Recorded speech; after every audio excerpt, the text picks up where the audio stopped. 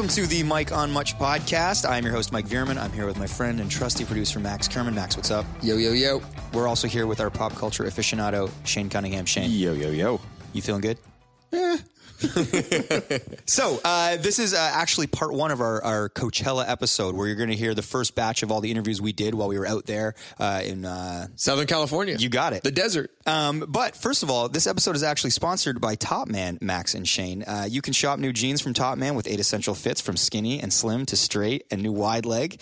Top Man hooked us up with like a lot of cool stuff for this trip. We look so cool. We got so many compliments. It was almost embarrassingly cool, though. What? Why? Because it's nothing's funny about looking so cool. That's true. No, people loved your bandana shirt from Top Man. I know. Yeah, very cool. I never stopped wearing it after I started getting some compliments. And I wore also 3 days for in. our Kells fans who follow us on social, they was like, "Where'd you get that jacket? Where'd you get that jacket?" Came from Top Man. You know, credit to those guys for hooking us up and making us look fly. You can check out what we were wearing too on Much's Instagram. I think we posted some stuff on ours. Like, are we going to be on billboards or anything? Like, we got a big photo shoot. Well, honestly, like all those shirts that I got from Top Man, like the cool thing is, it's like you get them because you're going down to Coachella and it's like they're setting you up. But then it's like I'm grabbing stuff because I'm like, this is my summer shit. I'm like literally taking this all back, and these are going to be my summer shirts going forward. Yeah, I was trying to like joke it up and get really flamboyant clothing For Coachella. but now I realize I'm just a flamboyant guy. Like, I just like all that stuff. Oh, of course. Yeah.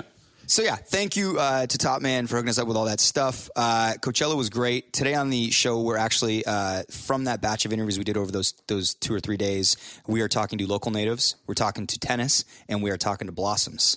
Tour mates of the Arkells Blossoms. That's right. They came in. I felt like there's a lot of mutual hugging and sort of friendship between you two. It was very cool getting to talk to Blossoms because we did about 5 dates with them around Coachella, and we never actually really hung out with them at all when we were actually on tour. So the podcast was actually an opportunity to get to know them a little bit because we like each other, but we just hadn't had a chance to like sit around. So Yeah. it was nice. All right, we're going to get to those. And if you want to hear about some of our experiences in Coachella, you can go back and listen to The Dessert in the Desert. I think there's part 1, there's part 2. iTunes, obviously, if you're listening to this now, you can then go back and listen to Dessert in the Desert from Coachella. Speaking of festivals, big thing's been in the news is Fyre Festival. This big festival that happened down in the Bahamas. My baby. That's a Ja Rule impression. Yeah, Ja, that was good. I was like, what? Ja Rule and this fella, I'm blanking on his name. He's right like a now. 25-year-old like business mogul dude. Mover He and invented an shaker. app or something. Yeah. So they put together this huge festival. There's, they kind of got a lot of influencers like Kylie Jenner and Bella Hadid to like sort of tweet about it, Instagram posts. Well, they start in an ad. Did you watch it? Yeah. It's like a minute 40 ad where you see Yeah, the they private oversold jet. it a little bit. You think? It's like the ultimate fantasy. They Can didn't be have any- yours. they didn't- I knew what happened, and I still wanted to go. The ad was so good. It's like, I want to be there. You buy tickets to next year. Yeah. It's actually happening next year. I don't know. according to them. They're being sued for $100 million now, so who knows if that happens. Yeah, it's like when a restaurant says close for renovations and you just know they're not actually going to have Wendell it open Clark's. again. Yeah. Ooh. Yeah, I'm waiting to see that thing reopen. So the reason this has been such a sort of a big story, and I think people have enjoyed it so much, is because really the only people that could go down to this festival are probably like wealthy, the kids of wealthy people, millennials that either have, been lucky enough to earn enough money at a young age, or they're spending their parents' money to go down to this sort of weekend of luxury. They get down there. It's like, they said it looked like a rescue zone, or like it's tents. It was cheese sandwiches. It was nothing like this amazing ad. Like, people compared it to the movie Mad Max. Which would seem like kind of fun, though, if you're just surrounded by all these like young, good-looking people. Not if you spent like $20,000 to go. Here's the thing. We just went to Coachella, and Coachella is beautiful and is like one of the most well-run festivals in the world. But I feel like all those beautiful people, if we were like on some weird gravelly area with like, the winds were soaring and like it looked like the apocalypse was like about to happen, like people would not be in such a good mood like they were at Coachella. Because the grounds at Coachella are spectacular. The grounds at Fyre Festival were like, you just see like random cords running along the ground, like in catering. It's just like every part of it was poorly put together. I think the reason that people are enjoying it so much is because it's really sort of a victimless calamity. It's like the people that were inconvenienced. It's almost it's a little bit enjoyable. Oh, yeah. I mean, there was a great tweet that said, like, Fyre Festival has done more to the 1% than the Democrats. Which that was really good. Like, do you think, Ja Rule is ruined by this? Or do you think it's good press because no one knew? I don't know if Ja Rule was really cooking before this. Well, here's the thing. Ja Rule, was sort of a cartoon character in 2017. He definitely lost credit. This, I think, has sort of sunk him. Like, if there was any sort of, if he was attempting to have some sort of like credibility in 2017 on like a cultural level, like in the way P. Diddy is, like, nobody takes P. Diddy seriously as a rapper, but he's like still kind of a mogul. He was fashion. He's sort of like, he gets invited to the Met Gala. If Ja Rule is trying to like assert himself into that like an area of the culture, he's not going to ever. So no chance for resurgence at this point. No chance. But actually, the one thing that I thought about was, you know, sometimes Arkells will get a gig offer from Ja Rule? From Ja Rule. Here's a question. They end up somehow going through the Fire Festival again next year. They say you guys get an offer. You play. I think it's just good publicity at this point. Well, they're making the tickets free, they say, for next year. For anyone that had a ticket. For anybody who had a ticket. So, but Arkells sometimes will get a festival offer for like something like random in North Bay, or like some like camping festival in Collingwood or something like that. And our agent, and sometimes the money will be actually okay, but our agents will be like, look, we don't know this promoter. They've never done this before. It seems kind of disorganized. And that's where your agents really come in. If the money's right, though, will you do anything? No. No? Well, that's the point, is that the agents are usually pretty good at sniffing things out and going, no, this isn't a real thing, or you got to be careful. Because actually, one time we did do a festival with you guys. Yeah. It was before the Grand Bend show. We did 2 gigs that weekend. Yeah, so we were in a band called San Sebastian, and we'd kind of done a run of gigs together. Yeah. And we ended up on this festival. I'm doing air quotes right now together. At a place called like Country Camping or something. Country Camping. And literally, so we played like the headline set at this campsite, like somewhere outside of London, Ontario. It was a very sort of hillbilly affair. And I was walking off we finished the set. I witnessed this. Off the steps, like, and the steps weren't attached to the stage. So I hit the first step going down, and then the whole staircase just fell and hit the ground. I fell down with it. And I was like, my legs are definitely broken. But then I just happened to like fall in between the steps, and I was totally fine. I walked away with like hardly a bruise, but it was one of those things was like, it totally collapsed, and everybody, like I saw it, and everybody was like, "Oh shit!" Like you actually witnessed. I saw it, yeah. Wow. yeah, and we were like, we're going to sue these guys. Obviously, they have no money. Nothing ever happened. But like, that's the kind of thing that you try to avoid by not signing up for rinky-dink festivals. Now, the amazing thing about this festival is like, and like they, you know, had Blink-182 playing. Like the headliners were like Disclosure, like internationally acclaimed headliners who were probably demanding. I mean, Blink-182 would probably get $1 million to $2 million for that gig. Yeah. And they clearly fooled Blink-182. Like, they fooled everybody. Well, have you seen the ad? Yeah, I know. It's That's pretty what I'm saying. Yeah, convincing. Blink-182 just watched the ad. I'm like, I want to go there. Well, they backed out the day before, though, still. And there was rumors that the bands knew they were going to back out. Oh, really? Yeah, there's a bunch of weird stuff going on with this thing. So that's how not to do a festival. Coachella, that's how you do a festival. And I mean, getting back to Coachella a bit, it's like, that's something that I wouldn't have done. And, you know, you hear people all the time, you know, you see girls on social media, they're like, oh, Coachella, like I every year it's like my thing. And I'm always like, okay. And then you go and you experience, and Shane and I were kind of talking about this one night after like sort of a long day of doing interviews and running around the festival. It's just like a really well done festival. I mean, there's not a speck of garbage anywhere. It's like on the Polo Grounds, so it's like really fancy. Everybody there like looks great. It's definitely like a richer crowd, and you kind of feel like you're part of this, I don't know, 1% or whatever the hell it is, because you got to have money to go to this festival essentially. And something I never would have done, but getting to do it through the pod, I'm like, oh, I get it. I get why people treat this as such a big deal. It's not like any other festival. Yeah, it was pretty magical. I usually don't buy into the festival hype, as you're sort of That's what I'm alluding kind of to. getting at. Is it the best festival in the world, you think? Yep. Yeah. Yeah, I think so. So, I mean, if you're a listener, obviously getting the chance to go Start a podcast. find a way there. But I'm grateful that we got to. It's something we wouldn't have done. And I totally acknowledge that a lot of people will never get to go and kind of like hang out at a festival like that. Well, we had the artist wristbands, too. We could literally go wherever we wanted. It was pretty magical. Mm-hmm. Yeah, thanks, Maxie. Yeah. Thank you. The They hookups, made it brother. that much more fun for me. Are we doing it again next year? We're doing it again. That'd be awesome. Can we? In a heartbeat. Yes. If the pod doesn't get canceled, we're going. We're going. Are we going to Oshiega? Yeah, we are going to Oshiega. Well, actually, I don't know that for sure. Yeah, maybe we shouldn't announce that. All right. Whatever. We'll Cut that bleep it part. out. Nah, we'll leave it in. So, the other big thing that happened, should we talk about this? Let's get into it. All right, so we're recording this a day after the Raptors game 1 of the playoffs against the Cavs. So a bunch of me and Shane and a bunch of guys that we have worked with over the years at Much decided to get together and watch game 1. The reason this is important is because during game 1 and everybody's having drinks and interacting, somehow in our Champagne Boys message group, It's actually my fault. brings up the Heineken ad. I don't know if you've seen it. It was me. I said, hey, Nut, what do you make of this new Heineken ad? Because he's a man of many brands. He loves brands.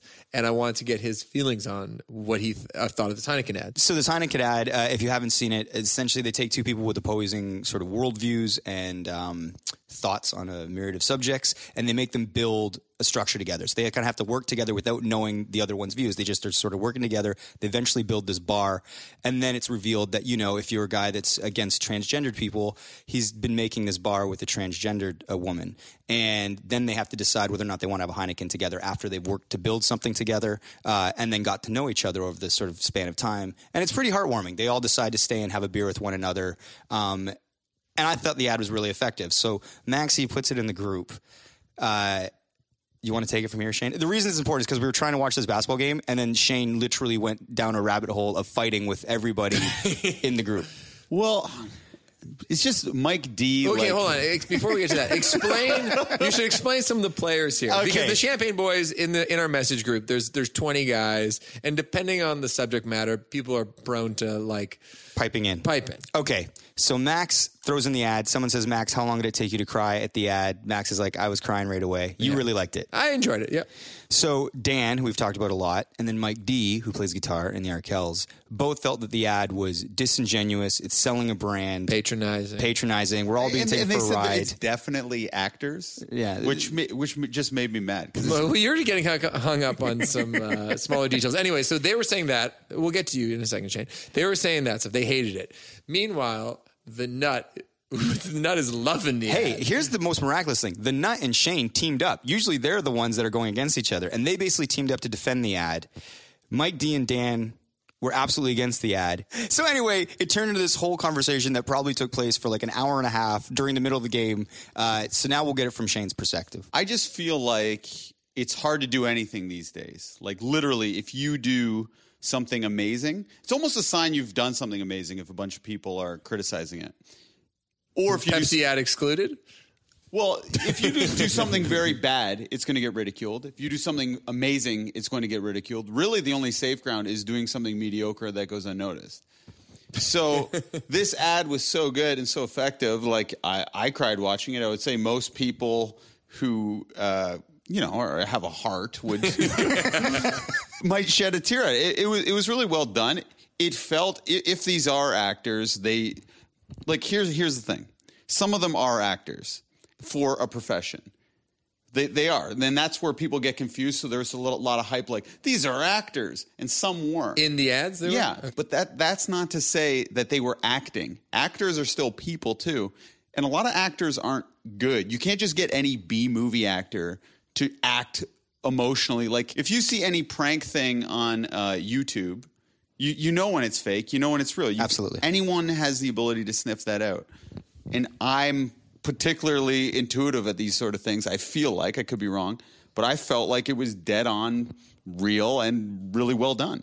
So when people put it down, I just think of myself too. Geez, like this is what I do for a living. If I do something really good, it's going to be a bunch of guys slagging on it simply because of brands involved.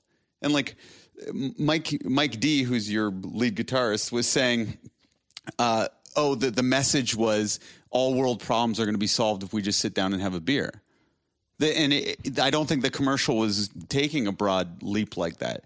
It was just saying if we talk to one another, it can help break down boundaries in some small way. Yeah, I'd say both Dan and Mike's views were a little more nuanced than that. And I think what it comes down to more than anything is that like there are some personality types that are just allergic to brands trying to sell like human rights for the purpose of like moving beer shipments. And I understand, I can appreciate if somebody's just like, as soon as that happens, wants to turn the TV off. I guess my question and why I thought it was sort of an interesting conversation is what's the alternative? Like if you're saying beer ad should only be like awesome, like, I don't know, the Dutch team scoring a soccer goal or something, right. Like something that's like very apolitical. If you're saying that any brand should just stick to like weird, crazy, like artistic visuals or something like that, or comedy, or like people partying, or people partying. Yeah. If that's what you think it should be, then that's okay. If you think brands should stay out of that conversation altogether, that's okay. That's your opinion. But if you think that there's a little wiggle room, then I think they did a great job of executing an ad that encouraged getting to like know someone on a human level. Because ultimately, I think when it comes to the prejudices around the world, especially in like say America, most of the time people just don't know the people they think they hate. And I think this ad was a pretty good example of people getting to know each other and realizing that they're more in common than they think, and there's a human inside of that person. And I think that's a nice idea. And I the thing I put in the group was, if this ad was done by, I don't know, a nonprofit or some, a PSA, I don't think people would have any negative reaction to it. I thought it'd be like, get to know your neighbor. But what's weirder too about Mike D is he likes the Dove ad, which is every woman's beautiful or whatever. Yeah. Like he likes that. It's just they're just selling soap. Yeah. Like it's weird he doesn't see that it's the same. I think I talked to Mike on the way home today about this. We invited him on the pod just for the extended an record, and he invite. was like, "I don't want to be the cynical asshole on the record. I'll be that in private and in the champagne wine." But I think if anything, his anger over the ad. No. And I say this in a way that which we should all have sympathy for and understanding about, is that he just found it hurtful that the minority group or the person or the people that are being prejudiced have to again be subject to these hateful people and have to be the bigger person and have to take the high road and have to be the person that reaches out. And I understand, like, and that is They're being put in a room with their oppressor. Yeah, exactly. Or someone that doesn't and it's agree up with to them to be the bigger person, despite the fact that they're the minority and they're the ones being oppressed. It's an interesting point. And I think, and that is just a very hurtful thing to think about. And that's, I think, ultimately was the root of why Mike hated that ad so much. But again, let's say the transgendered woman didn't want to have a beer with that guy because of his views. Exactly. Yeah, it could have gone both ways. That would have been fascinating. It doesn't feel as good, right? But like you said, she almost has to be a passive participant for the ad to work. Yeah, for the ad to and work, of course, there was scenarios. They only showed really that one storyline all the way through. Yeah, you guarantee they tried this with a bunch of people, and it just simply didn't work out. And he pointed that out too. He's like, I looked to the outtakes, with people who didn't get along at all, and said, "F this, I'm out of here." It just makes me scared to do anything, put anything out there. And obviously, recently I got burned for attempting something, which I'll talk about at the dessert, I guess. But that's actually a great. So I'm natural, hypersensitive about this stuff. That's a natural tease for the dessert. We're going to get to that after these interviews, but we're going to get to these Coachella interviews right now. We're going to have. Should we start with local natives, Max? Let's start with local natives. We'll start with local natives, then we'll go to tennis, and then we'll go to Blossoms. What should we say about these artists for people that maybe are just tuning in? Local natives is a big get. You know, they're a beloved. They were the coolest band, right? Yeah, like so the SoCal hottest band, band. I should say. Yeah, their sets were incredible. I saw them both weekends. They did an awesome Kanye West cover that we talk about in the interview. Yep. They're also the favorite band of our friends AJ and Al, my roommate. And we had a couple special questions for them. I don't know if we're keeping those in the podcast. Oh, we're keeping it. We're keeping them. We're keeping it all. So they were very cool guys, and I've been a big fan of them for a long time. We also interviewed Tennis, a husband and wife. Ooh, yeah. They were very cool. They were very cool. They're actually a favorite of my roommate and your brother, Greg. That's right. Greg was very excited about that interview. And then Blossoms, your British buddies. Yeah, who look and sound like the Beatles to me. Yeah, so we did this in sort of like a media area that was part of like that backstage artist village that Shane and I had access to, thanks to Max. And Shane was there for all of these interviews. And one of the cool things that this doesn't happen very often, Shane actually got to ask a question in every interview. I tried to ask the stupidest question I could. And because it's so dumb, I feel like it's disarming in a way. And it actually worked because it kept the interview going, and it made it kind of just a fun talking point for a bit. And it kind of like when the interview would wrap up, I'd ask my question, and then there'd be like 3 or 4 more minutes to the interview. So my plan worked, I thought. Yeah. And my question was, is Coachella cool? So you will hear Shane pipe in with that near the end of every interview. So right now we're going to get to local natives, followed by tennis, followed by Blossoms. And then after that, we're going to do the dessert. Talk some more Coachella. Stay tuned.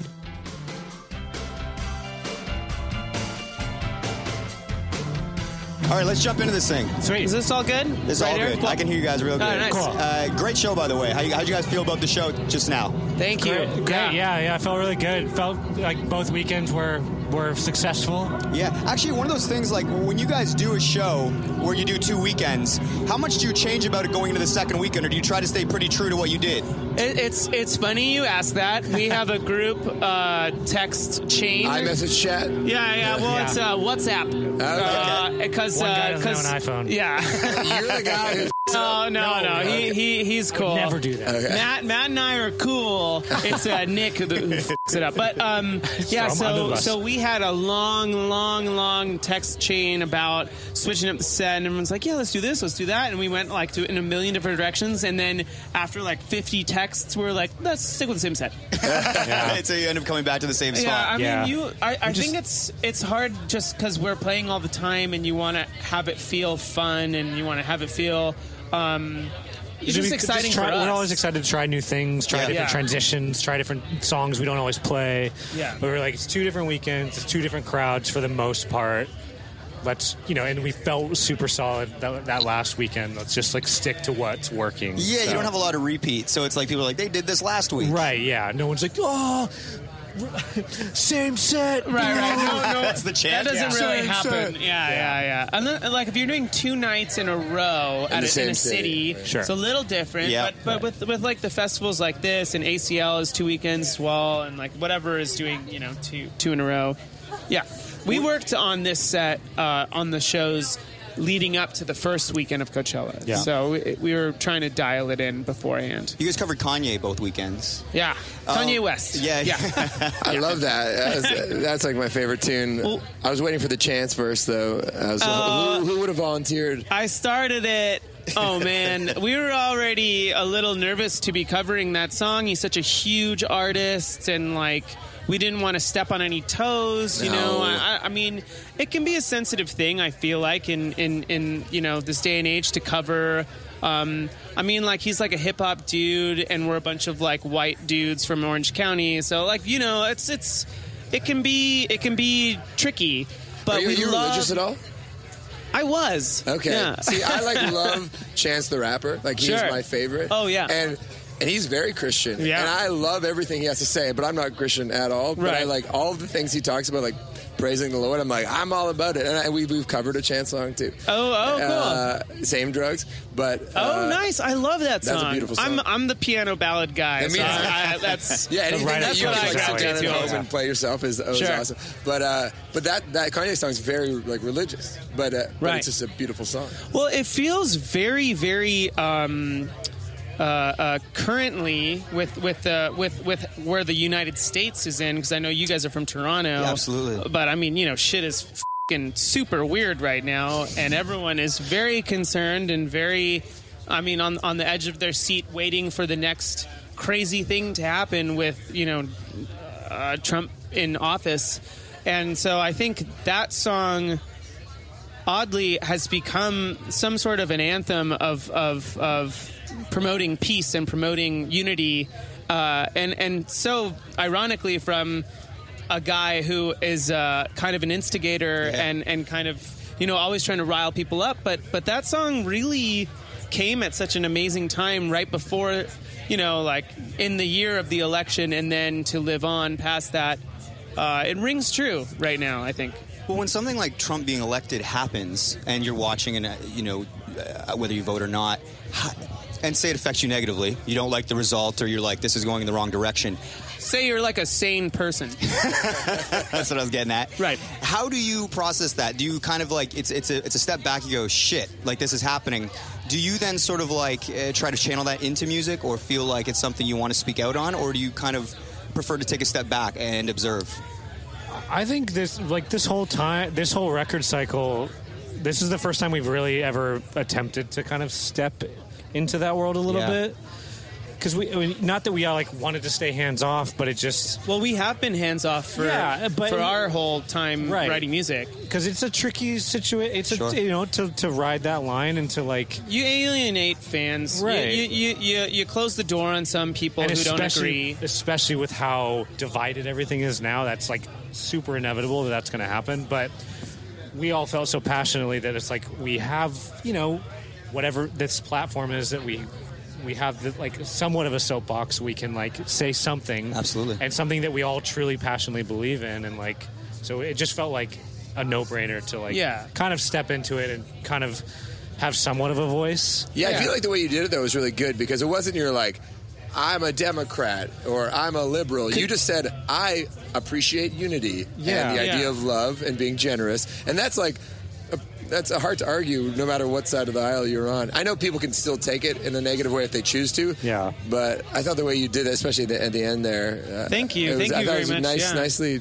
because that's what. Well, I mean, the music- core of it is that he really is getting to this spot or channeling into this vibe of there is that it's not about party lineations. It's not about like what side you're on. It's literally, it feels very black and white. Like there is someone for banning people coming into the United States, but someone who's against female equality. So it's just like all these red flags, all these things that are just like, if It's so you're a blatant person and like a point of pride for them, which is a very weird thing. yeah, it's really strange, and they're really getting off on being an outsider and just being. And I get that there are politics as usual is very tiring and can be something you get super fed up with very quickly.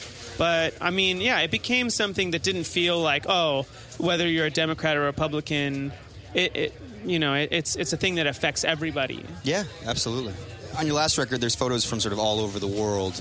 Can you talk about how you made the record and the mindset of sort of writing and recording in different places? Yeah, we kind of wanted to mix it up a little bit and try to get out of our comfort zone, and we ended up getting a couple opportunities that kind of I think triggered this desire to want to try to be in different parts of the world and different places. And we basically, 2014, end of the year, we got this offer to play a show in Malaysia. It was a one-off, and then we ended up kind of shifting it into this whole like 2.5 week long writing trip where we had some friends that had a studio in Thailand. We went there for 2 weeks, and that was kind of kicked off the official like writing, recording sessions of Sunlit Youth. Yeah. And it was such a positive experience to kind of be in a totally different world and kind of, absorb that and see how that affects the music.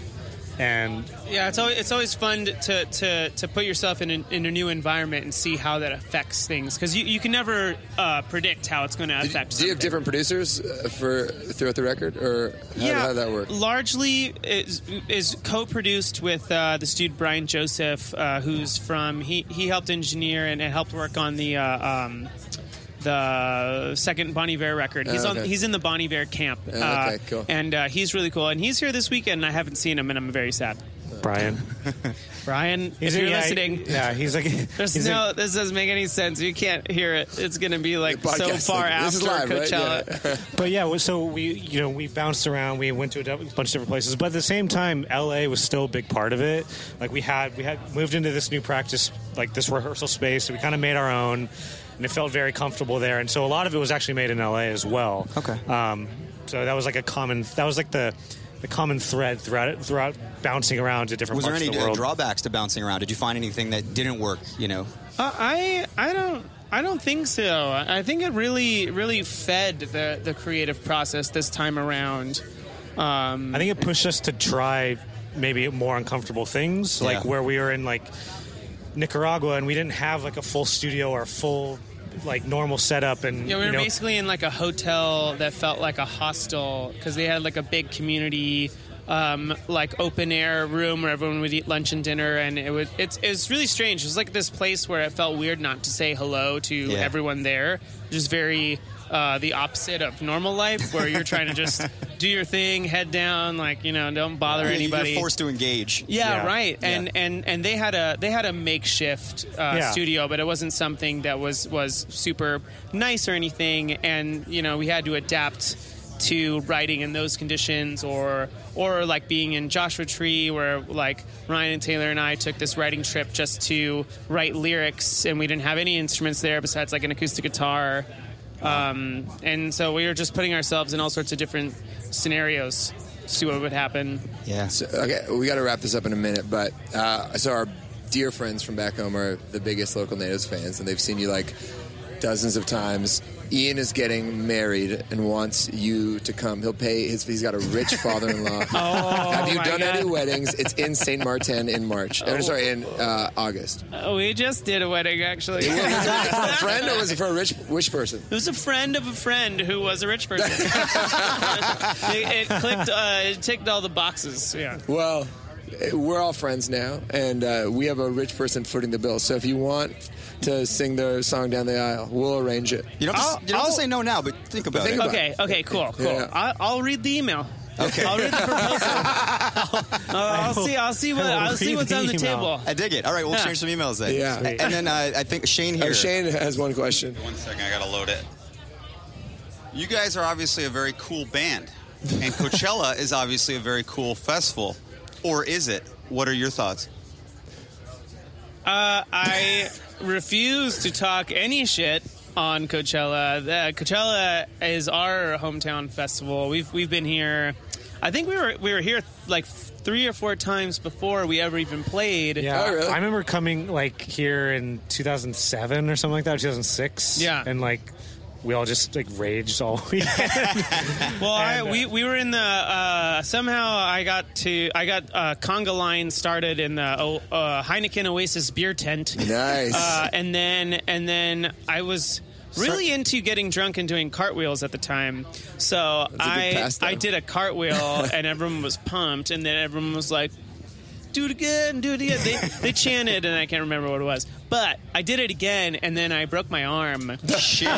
Yeah. And so I got up, and I like kind of couldn't feel anything, and I was, oh my God, I think I really hurt my arm. And we walked outside the tent and talked to this, like, there was like a security guard, police officer dude. It's like, hey, have you ever dealt with someone who broke their arm? And he's like poking my arm. It's like, do you feel anything? Shit. Like, no, I don't feel anything. And he's like, oh, you're fine. I'm like, oh, thanks, man. Yeah. And then 6 hours later, I'm in traffic trying to get out of the festival, and it's swollen up to like the size of a bowling ball. But to the original question, we do. I mean, it's like our hometown festival. So we've all been here a million times as fans, and we've now played it 3 times, and so it feels very special to play. Oh, here. we love it. For sure. Yeah, there wasn't any condescension or anything. Yeah. And actually, you know what? We just talked to Tennis yesterday, and Oh, nice. They were talking about like how they came as fans and saw like Broken Social Scene back in 2008. Yeah. I or saw whatever. Broken I think Social we were Scene. there. There you go. Yeah. They're all And friends they of like ours. did a proposal or something. Yeah. Oh, really? I was Somebody proposed to their significant other on stage, and I remember. Have you it ever was done any of those amazing. before? We have not. We've done a few. Yeah. Oh, amazing. Yeah. Someone actually did one, like not connected to us. We were playing Ceilings on the last tour last year, and all of a sudden this like pit opened up in the middle of the crowd, and I was thinking, oh shit, someone passed out or something. and they Usually, needed to go to if the a hospital. pit opens up, somebody fainted or It's not good somebody's news. hurt. No. Yeah, so But we're really someone concerned. was We stopped the proposing. song. They were we stopped the Oh, song. shit. Yeah. Nice. Listen, And- but I'm saying you guys have so many atmospheric, beautiful moments. Is if you coordinate with like the dude, just bring him on stage, it's like a Friday Night Lights montage. Right. It'll be amazing. People will lose their shit. Yeah, Anyway, just a yeah. thought. Yeah. I'll talk to all my single friends. I'll try to see if they can find somebody at Make the it festival. happen? Yeah. I guess lastly, because we got the couple minutes to okay. wrap it up. Are there bands and artists that you're listening to right now that might, direct the next batch of music that you guys are making? Because each record's pretty different. Like, I feel like there's different influences. Who do you listen to right now? I mean, well, for the most recent record, we just kind of been listening to a lot more hip hop and like electronic music, and not as many nuclear bands, like Nuclear Family, like where it's like a singer, a bass player, a guitarist, and a drummer. Like that kind of stuff isn't maybe happening as much these days. I don't know. We're just like not listening to a lot of that stuff, but I don't know. Currently, I really dug that Sampha record. Yeah. I mean, he's all about piano ballads, it seems, too. I mean, he's got, like, The Couple or whatever, but I loved that shit. Yeah. I got super into that. Well, I mean, that Bonobo record, he played yesterday. Yeah. So I was pumped to see him. And I've been a fan of his for a long time. So That's cool. got pretty into that record. All right, well, this is awesome. Thank you, guys. Thanks so much for your time. Yeah. No Big worries. fans. And we'll see you at that wedding in St. Martin. Yes. See you there. Okay. Yeah. Matt, you come too, man. Yeah, sounds good. Sounds good.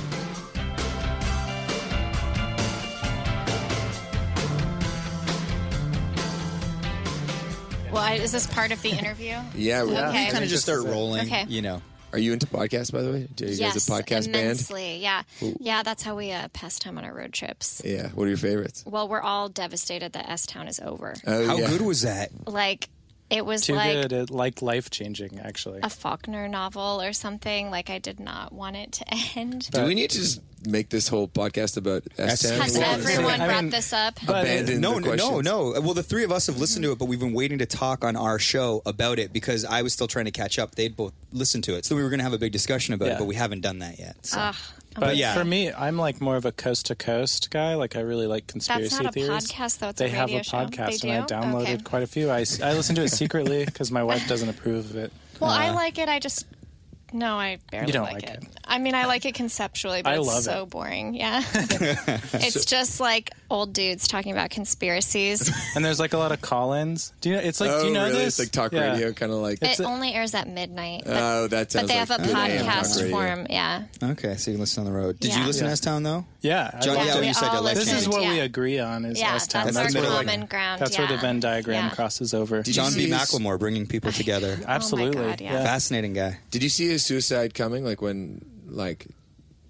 'Cause I that's was sort of- really heartburken. Yeah, it took me. I was yeah. shocked. Yeah. was Yeah, surprised. I didn't think he would. Yeah, I We're going to thought have to cut that for people that he was haven't too heard that. blithe. Well, I'm just sorry. put it. The No, spoiler. don't leave it Spoiler in. alert. Just put a spoiler on the. Yeah, we'll take it in. Absolutely. And right. also add explicit in case I suddenly swear a lot. Oh, yeah. No, Yeah, you- right. yeah. Explicit spoilers, Not all safe the for work. warnings. On Yeah. this podcast, Yeah. you can swear. Okay. Yeah. Thank Not safe for fuck. work. Great. All right, well, let's just get started. Yeah. So, like, on this pod, like, we've talked to a lot of people. We like to get into sort of the minutia of how people do their work, the mechanics of it, and specifically touring. So, like, for this run, like, you know, around Coachella, you guys are doing dates with local natives, then Spoon.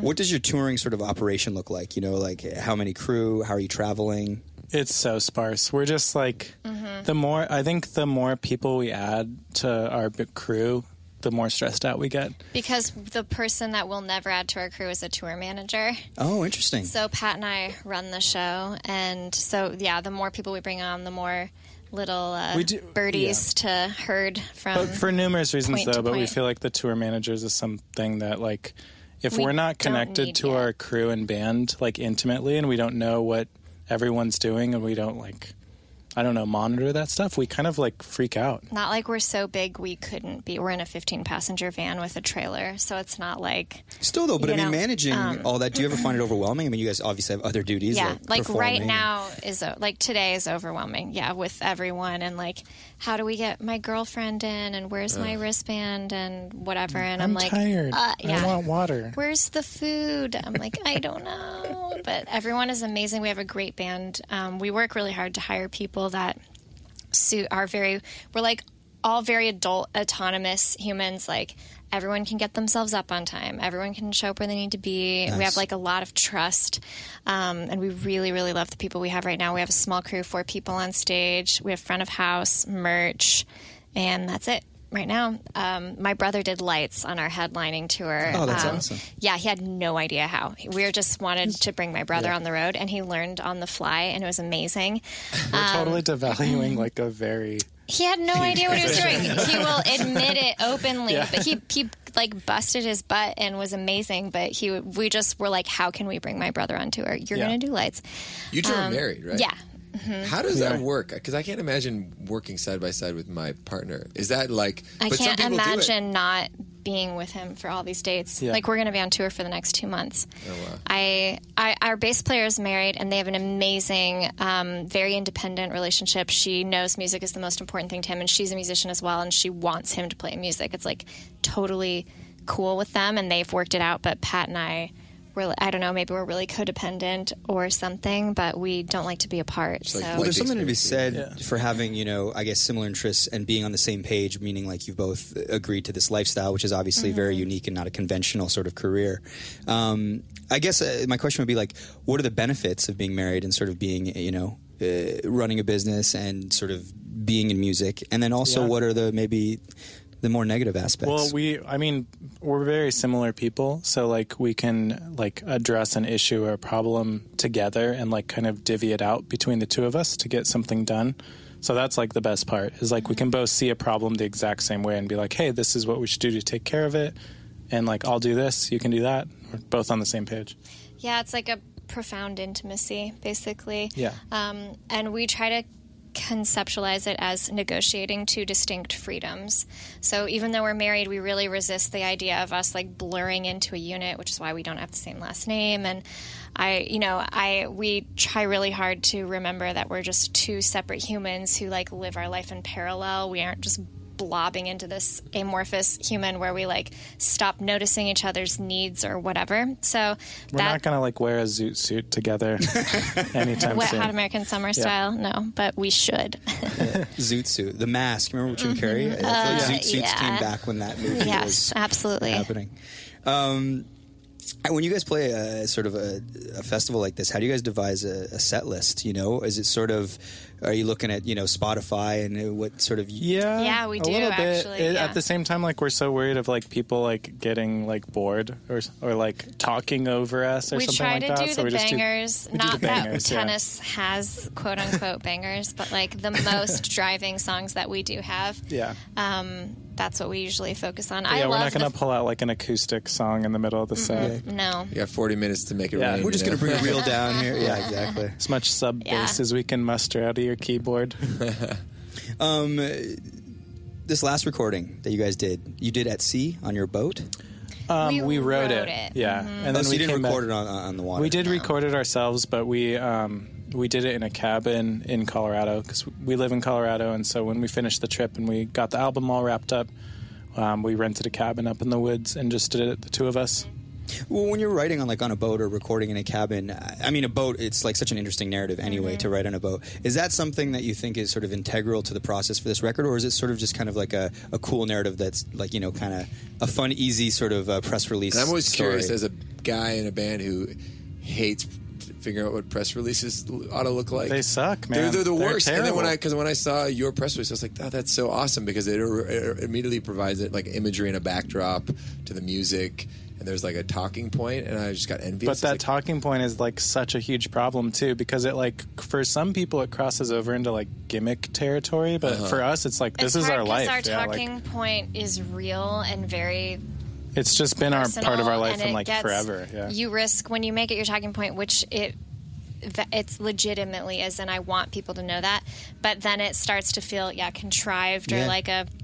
And then that it's like kind of hurtful when people get that perspective over like a very real important part of your life, and people are like, "Oh, that's just for the press release." You're like, "I lived that." Well, like, that's what we were talking about. That's before my the interview. reality. We were like, I think like it feels very sincere, but I'm kind of curious whether it's like if that comes from for it to be. I wrote our bio myself this year because our first album cycle, which was also closely tied to a sailing trip that was life-changing for us. People were starting to feel like it was really canned and like saccharine and like kind of eye-rolly or something. And I was like, oh, that sucks. And it felt like it was because somebody else wrote it. So I thought at least for this time it will be like more diaristic, like me explaining, like it's really hard to try and constantly instill the humanity behind bullet points about your life. And when you just got to summarize it and then talk to it in sort of short form conversations. Exactly. So how do you keep it authentic? How do you find that sort of middle ground where it doesn't feel like you're regurgitating the same things or it doesn't become contrived? Well, for the bio, I experimented with writing basically like a journal entry almost. And then I had footnotes that would have those stupid blurbs like band formed in 2000 whatever, comprised of Patrick Riley and Elena Moore, like just like the things that you're supposed to know, like way down at the bottom of the page, and then just like a very personal, like first person account of like where it came from, and I felt like that helped a lot. And then people honestly, it's different because for us, our band tries to convey the real like lived experiences through our songwriting and through our stage presence and everything, some bands work off of like a persona and contrivance and artifice is like built into it. Yeah. So they might not have this problem that I have of like trying to be the realist me, because I can't come up with a character I don't I'd love have to one. see your false character. Yeah, I wish I could be like a Lana Del Rey or a Father John Misty or something, but Father John Misty, who knows? Josh Tillman might just be that person, but it's hard. I feel like it's character. But I don't have one. It's just like regular old me. So I want people to like have a window into my life as much as possible. Okay, so let's wrap it up. Shane has one question. It was originally a 2-part question, but I'll do simplify both parts, because I already know this Okay. will be my favorite part of all of our press today. How cool is it for you to play Coachella? And how cool is it for you to be at Coachella? I don't feel 30 when I'm on stage at Coachella. I don't feel even 32, though I am 30. even though I am 32. Yeah, it's Do you mean 30 insanely as cool. well, or you are 32? I'm 32. I'm 32, like 30 So, as well. In Yeah. that sense, I feel really cool. Yeah, no, this is amazing. I mean, we obviously have that we have the same experience of like sojourning here as like youngsters. He was a senior in high school. I was a freshman Yeah. in college. We didn't So, know like, each yeah, other. we both associate this with like being in high school, because that's when we first went here, was in high school. Amazing. Yeah, I So- came to see Broken Social Scene play. Hey, Canadian. Yeah, I think at like the same time slot as we have now. And of course, I missed them because I got here too late. But I feel like it would have been great. But we so, yeah, both came this here is too to see surreal. Radiohead, Yeah. and Radiohead's playing on the same day as we are. That's so cool. So Yeah. it's very full circle at the same time. Last thing, my roommate, Mike's brother, Greg, his lovely girlfriend, Cara, her college band covered Marathon. Oh, Nice. cute alert. Yeah, and Yeah. they were called White Wine. They never played any shows, but they covered that song. And I'm trying to God, get him to that's send so the cute. SoundCloud. White He Wine won't is do so- it anyway. Well, while we're waiting, so I was going to ask if you're Canadian, because I heard, are you all Canadian? Yeah. All three of us, yeah. My mom's from New Brunswick. Oh, sweet. Yeah, I have dual citizenship. Hey.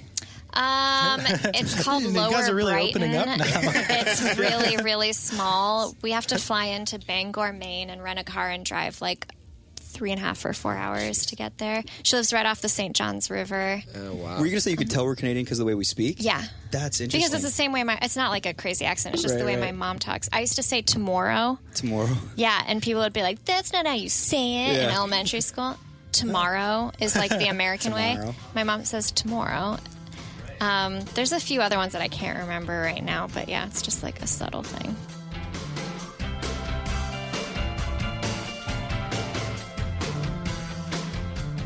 All right, so Mike is the host. We're just gonna jump into this We'll thing. chime in occasionally. That's Yeah. Shane back there. That's right. Shane's on the chill.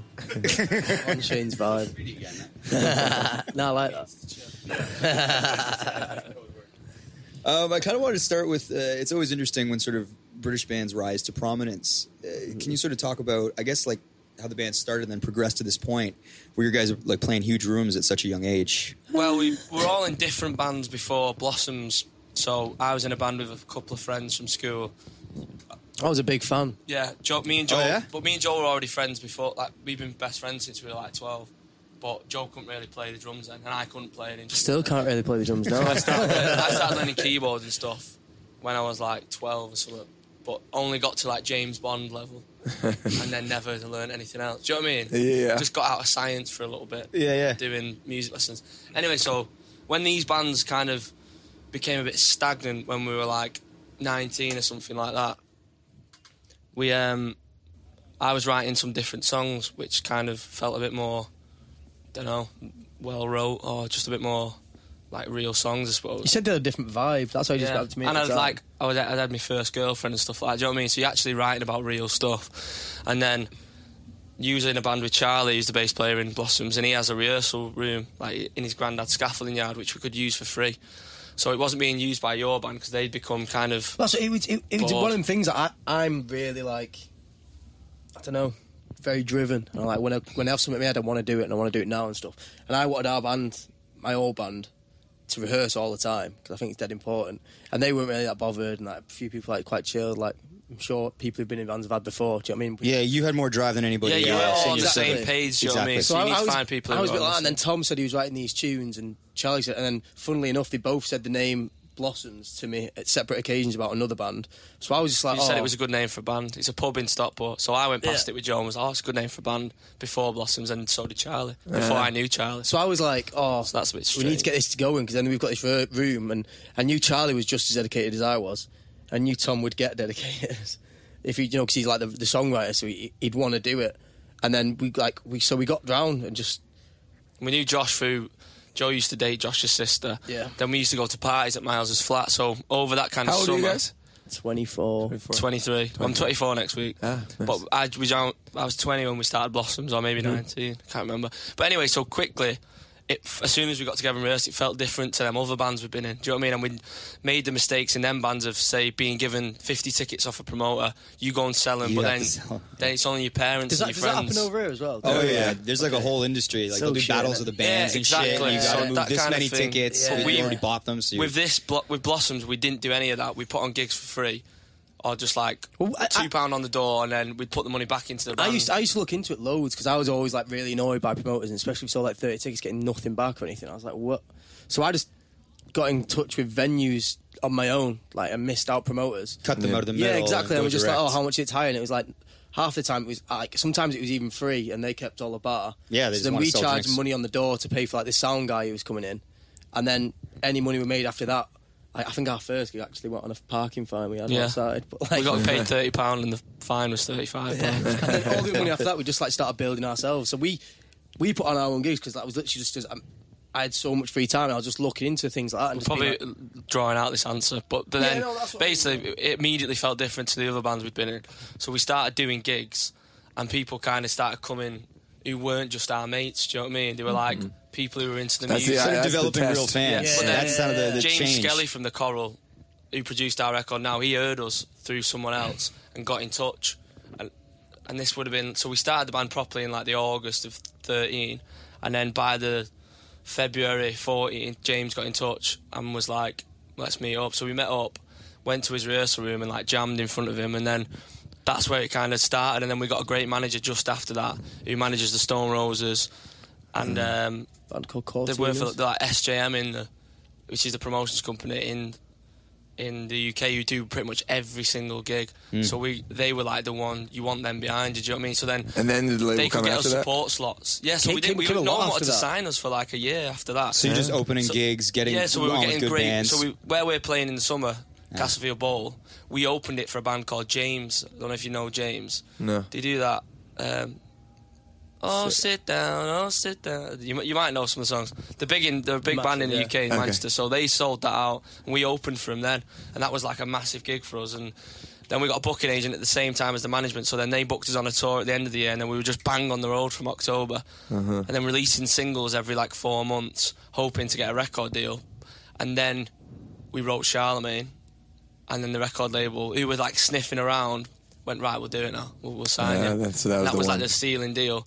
And then we went straight into the studio the week after, because we built up these foundations, we had everything in place. Like, we had a producer, we had a fan base. We was already selling like 1,500 tickets in Manchester.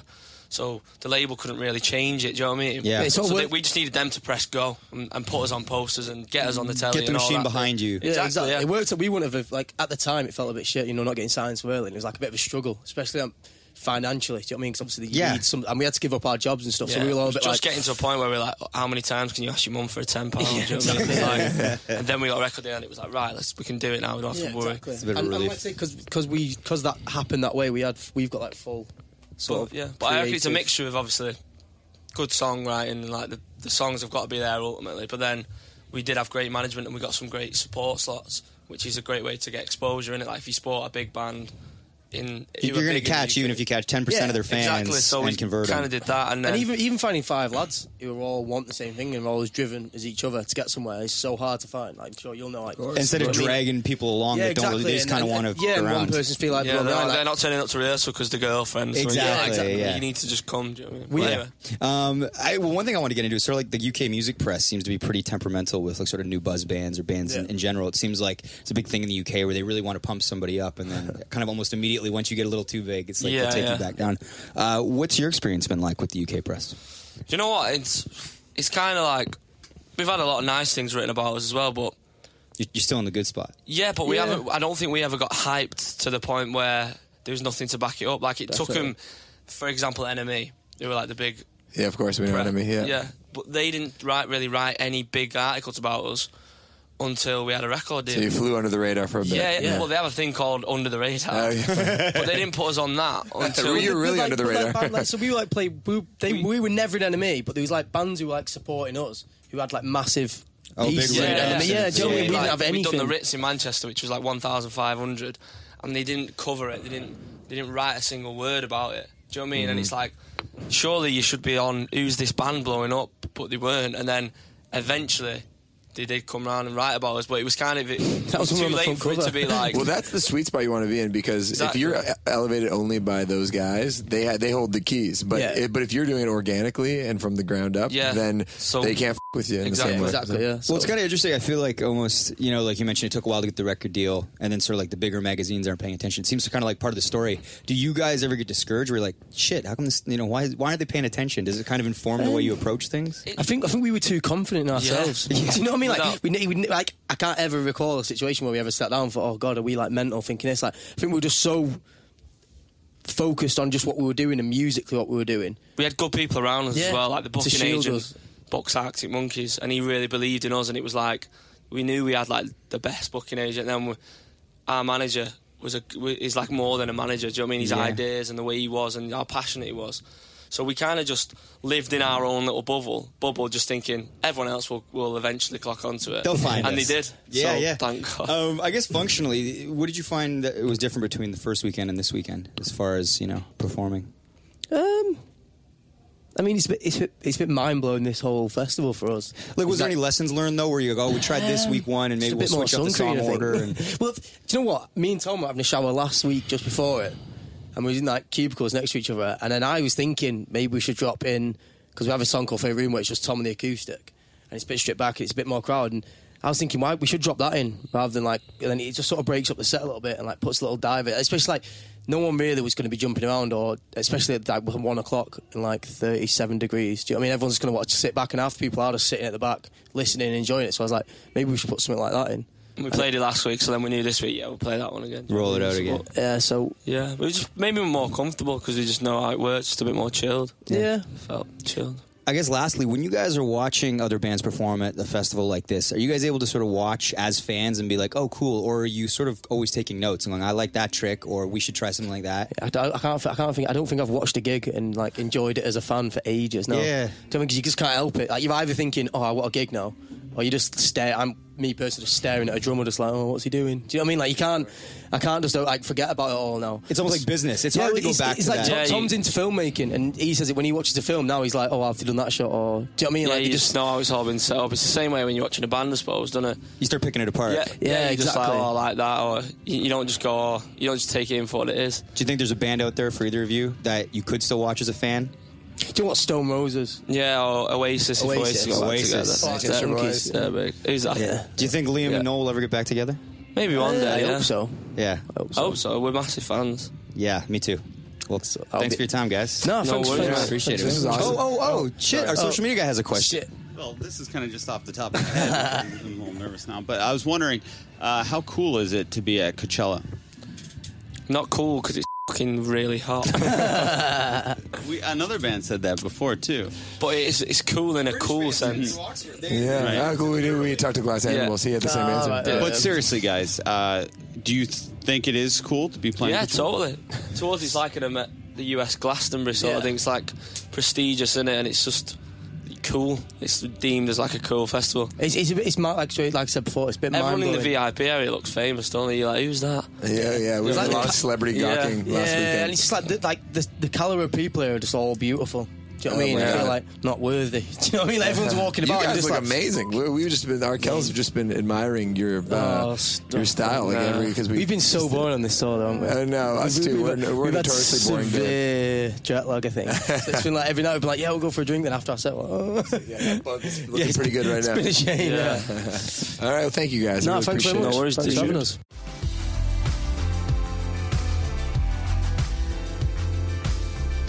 Welcome to everybody's favorite part of the show, the dessert, where we have our pop culture aficionado Shane Cunningham come on and tell us what's what.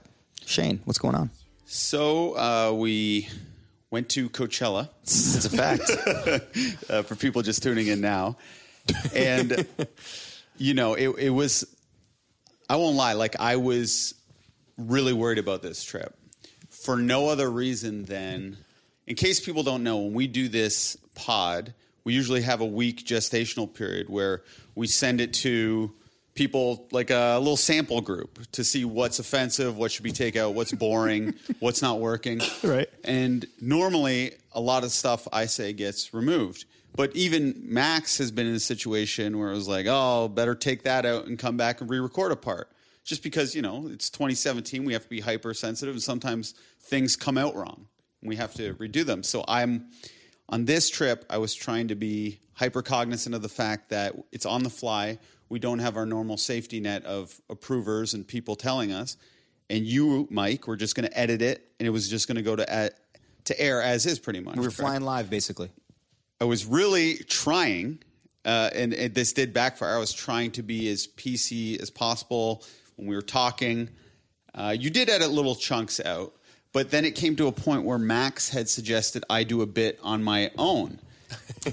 That's you're blaming it on me now. Well, no, it's clearly my fault. But originally, your idea was make fun of me. Like I like doing streeter stuff, but it is hard because if you streeter interviews are when you like go man on the street stuff. Man on the street. It's basically typically the gag is you're kind of making fun of the person unbeknownst to them in a clever way with little quips.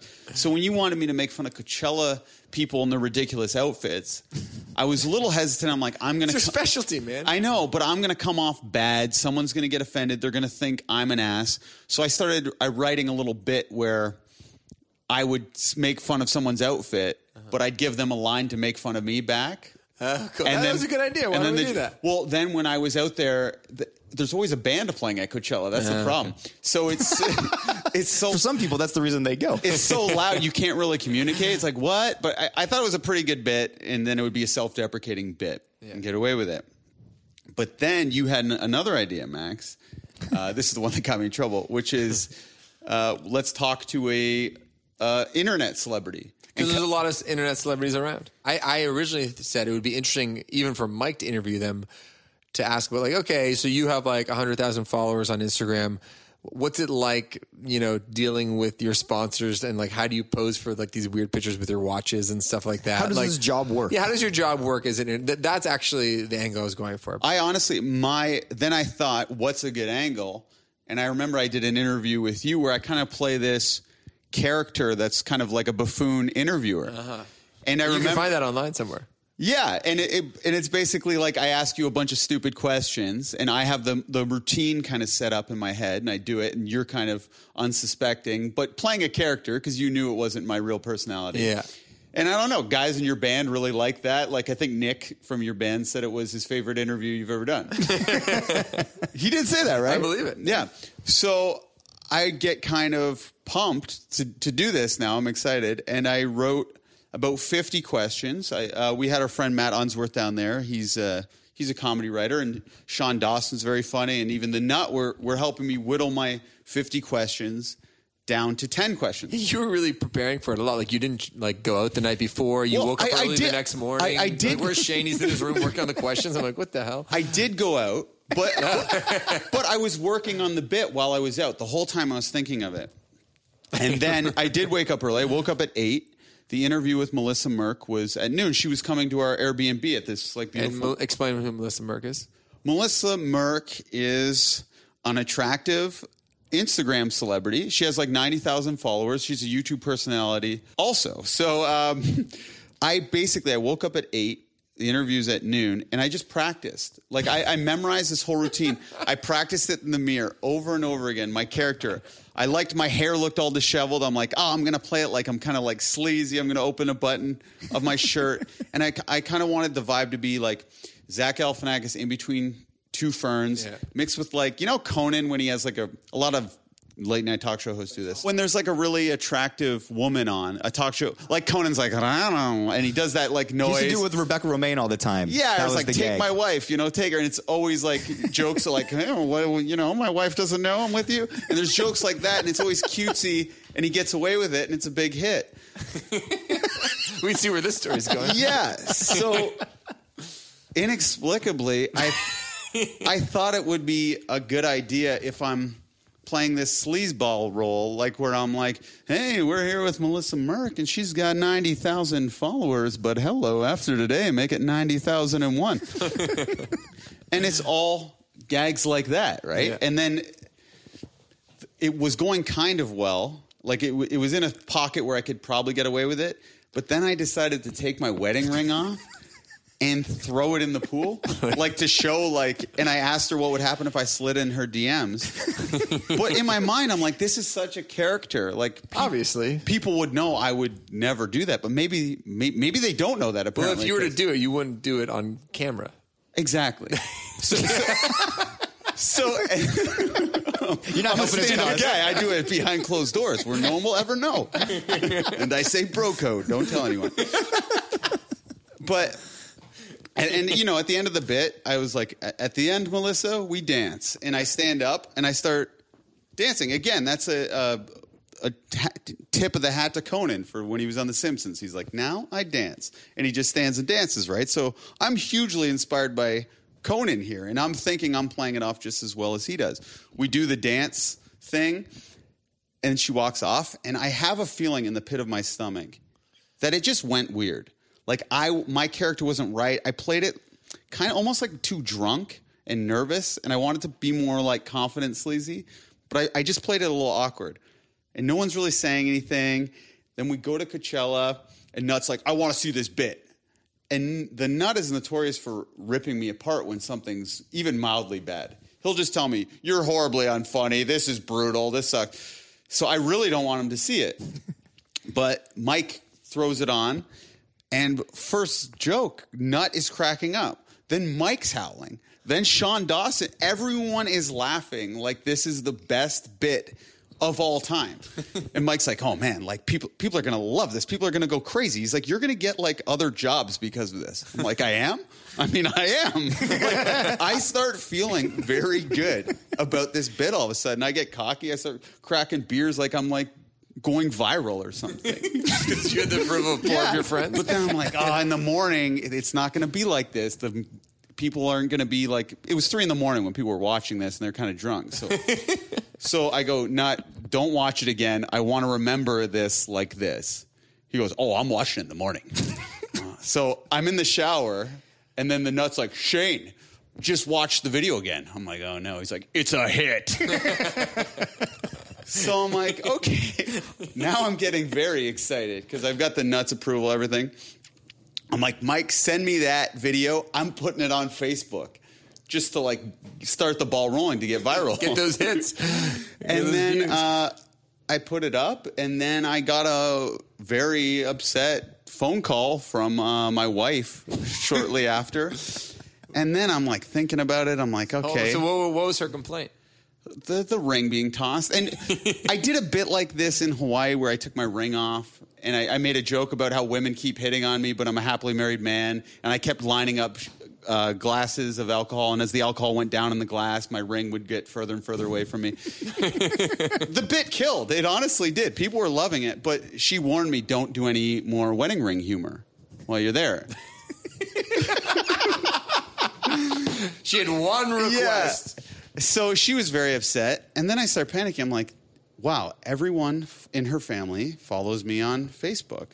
My parents follow me on Facebook now. They just, I got married recently, so that's when all the parents are like, we just want to look at your wedding photos. So everyone's adding me to Facebook who I do not want on Facebook. Because I'm not like this character. I'm a very, in real life, I'm a quiet, overly antisocial guy. I'm not this Alice called me lecherous in the thing. I'm not this hitting. I don't talk to people. I don't talk to women in real life. So this was just purely for the character. You know what I mean? Yes. Am I lying? I maybe say 50 words a day, honestly. 100%. So Then for the sake of this pod, I start writing which I thought would be funny, like a letter to the press, kind of like a press release to cover me. Wait, so because your wife was offended and you feel like her family, and I your felt family, bad, and I'm honestly upset by this. This is your mea culpa. I'm embarrassed too. But do you think that the bit was good? Here's the thing. I'm proud of it, but I also acknowledge my humor isn't like everyone's. And if someone's hurt by a bit, it's not good. So as I'm writing this, I get this message from one of my wife's friends, literally as I'm mid-typing it. Listen to this. It's on publicly on my Instagram. I don't get it. Is this interview supposed to be funny? It really comes off as offensive to both your wife and the woman you are interviewing. You come off as a lost, hungover, 30-plus-year-old puppy who can barely contain his boner. Parts of that's true, but... Well, yeah. Super lame at Shaney Boy. So now my little press release is taking a whole new meaning. It's more serious than ever. So... yeah, I just said, what did I say to her? I said, hey, Justine, this wasn't real, just a skit. My intention was for it to be funny, but comedy is subjective. And admittedly, this isn't the most accessible thing I've done, so I don't blame you for thinking you missed the mark. And it's true. Like, pretty good response. Good comedy, is polarizing. And like that Heineken ad, I liken it. It's very similar to that. Not in success, as this only has 200 views, and it's probably upset more people. But should I read the press release? Let's read it. You know what? Read the press release. Let's get some closure on this, because, we don't want anyone to feel bad. Whew. Okay, hello everyone. Before you start, could you suppress your boner? This thing won't go down. I'm 30 plus, man. I'm just lucky it's up. Okay. I would like it to be known that the character of Shane, who interviewed YouTube personality Melissa Merck in the skit titled Shane's Digital Dessert in the Desert, which was posted on YouTube April 24th, 2017, was a fictional one. I'm aware that some people were offended by this character's behaviors and actions, in particular when the character hurled his wedding ring into the pool to suggest that he does not value the sanctity of marriage. The bizarre nature of this extreme action was supposed to be considered humorous and in no way misconstrued as a real event taking place in the real world. In real life, I consider this behavior totally unacceptable and would be mortified to witness anyone behaving this way out of the confines of a fictional skit or film. I'm embarrassed to admit that although I did receive writing help with some of the stronger jokes, the portion of the skit where the character of Shane was hitting on Melissa Merck was solely my idea and subsequently was the least amusing portions, and in hindsight, totally unnecessary to the piece. I would like to apologize to my wife, her family, women everywhere, men everywhere, and Melissa Merck, who I consider a platonic friend and much too young for me. Haha, just kidding. Yours truly, Shane Cunningham. I got my headphones on.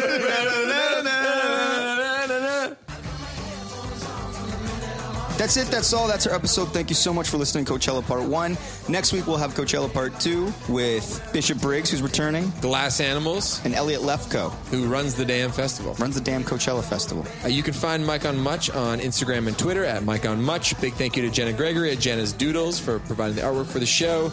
Huge thank you to Dan Carruthers, Kristen Nicholas, who helped get us down at Coachella and was just generally helps in all facets of the show. Justin Stockman, Mike McShane. Top man, thank you so much for hooking us up. Woo. And everyone needs to forgive Shane. He was playing a character. I love my wife. The Mike and Much podcast is produced by Max Kerman. I'm your host, Mike Veerman. See you next week if we don't die on the weekend.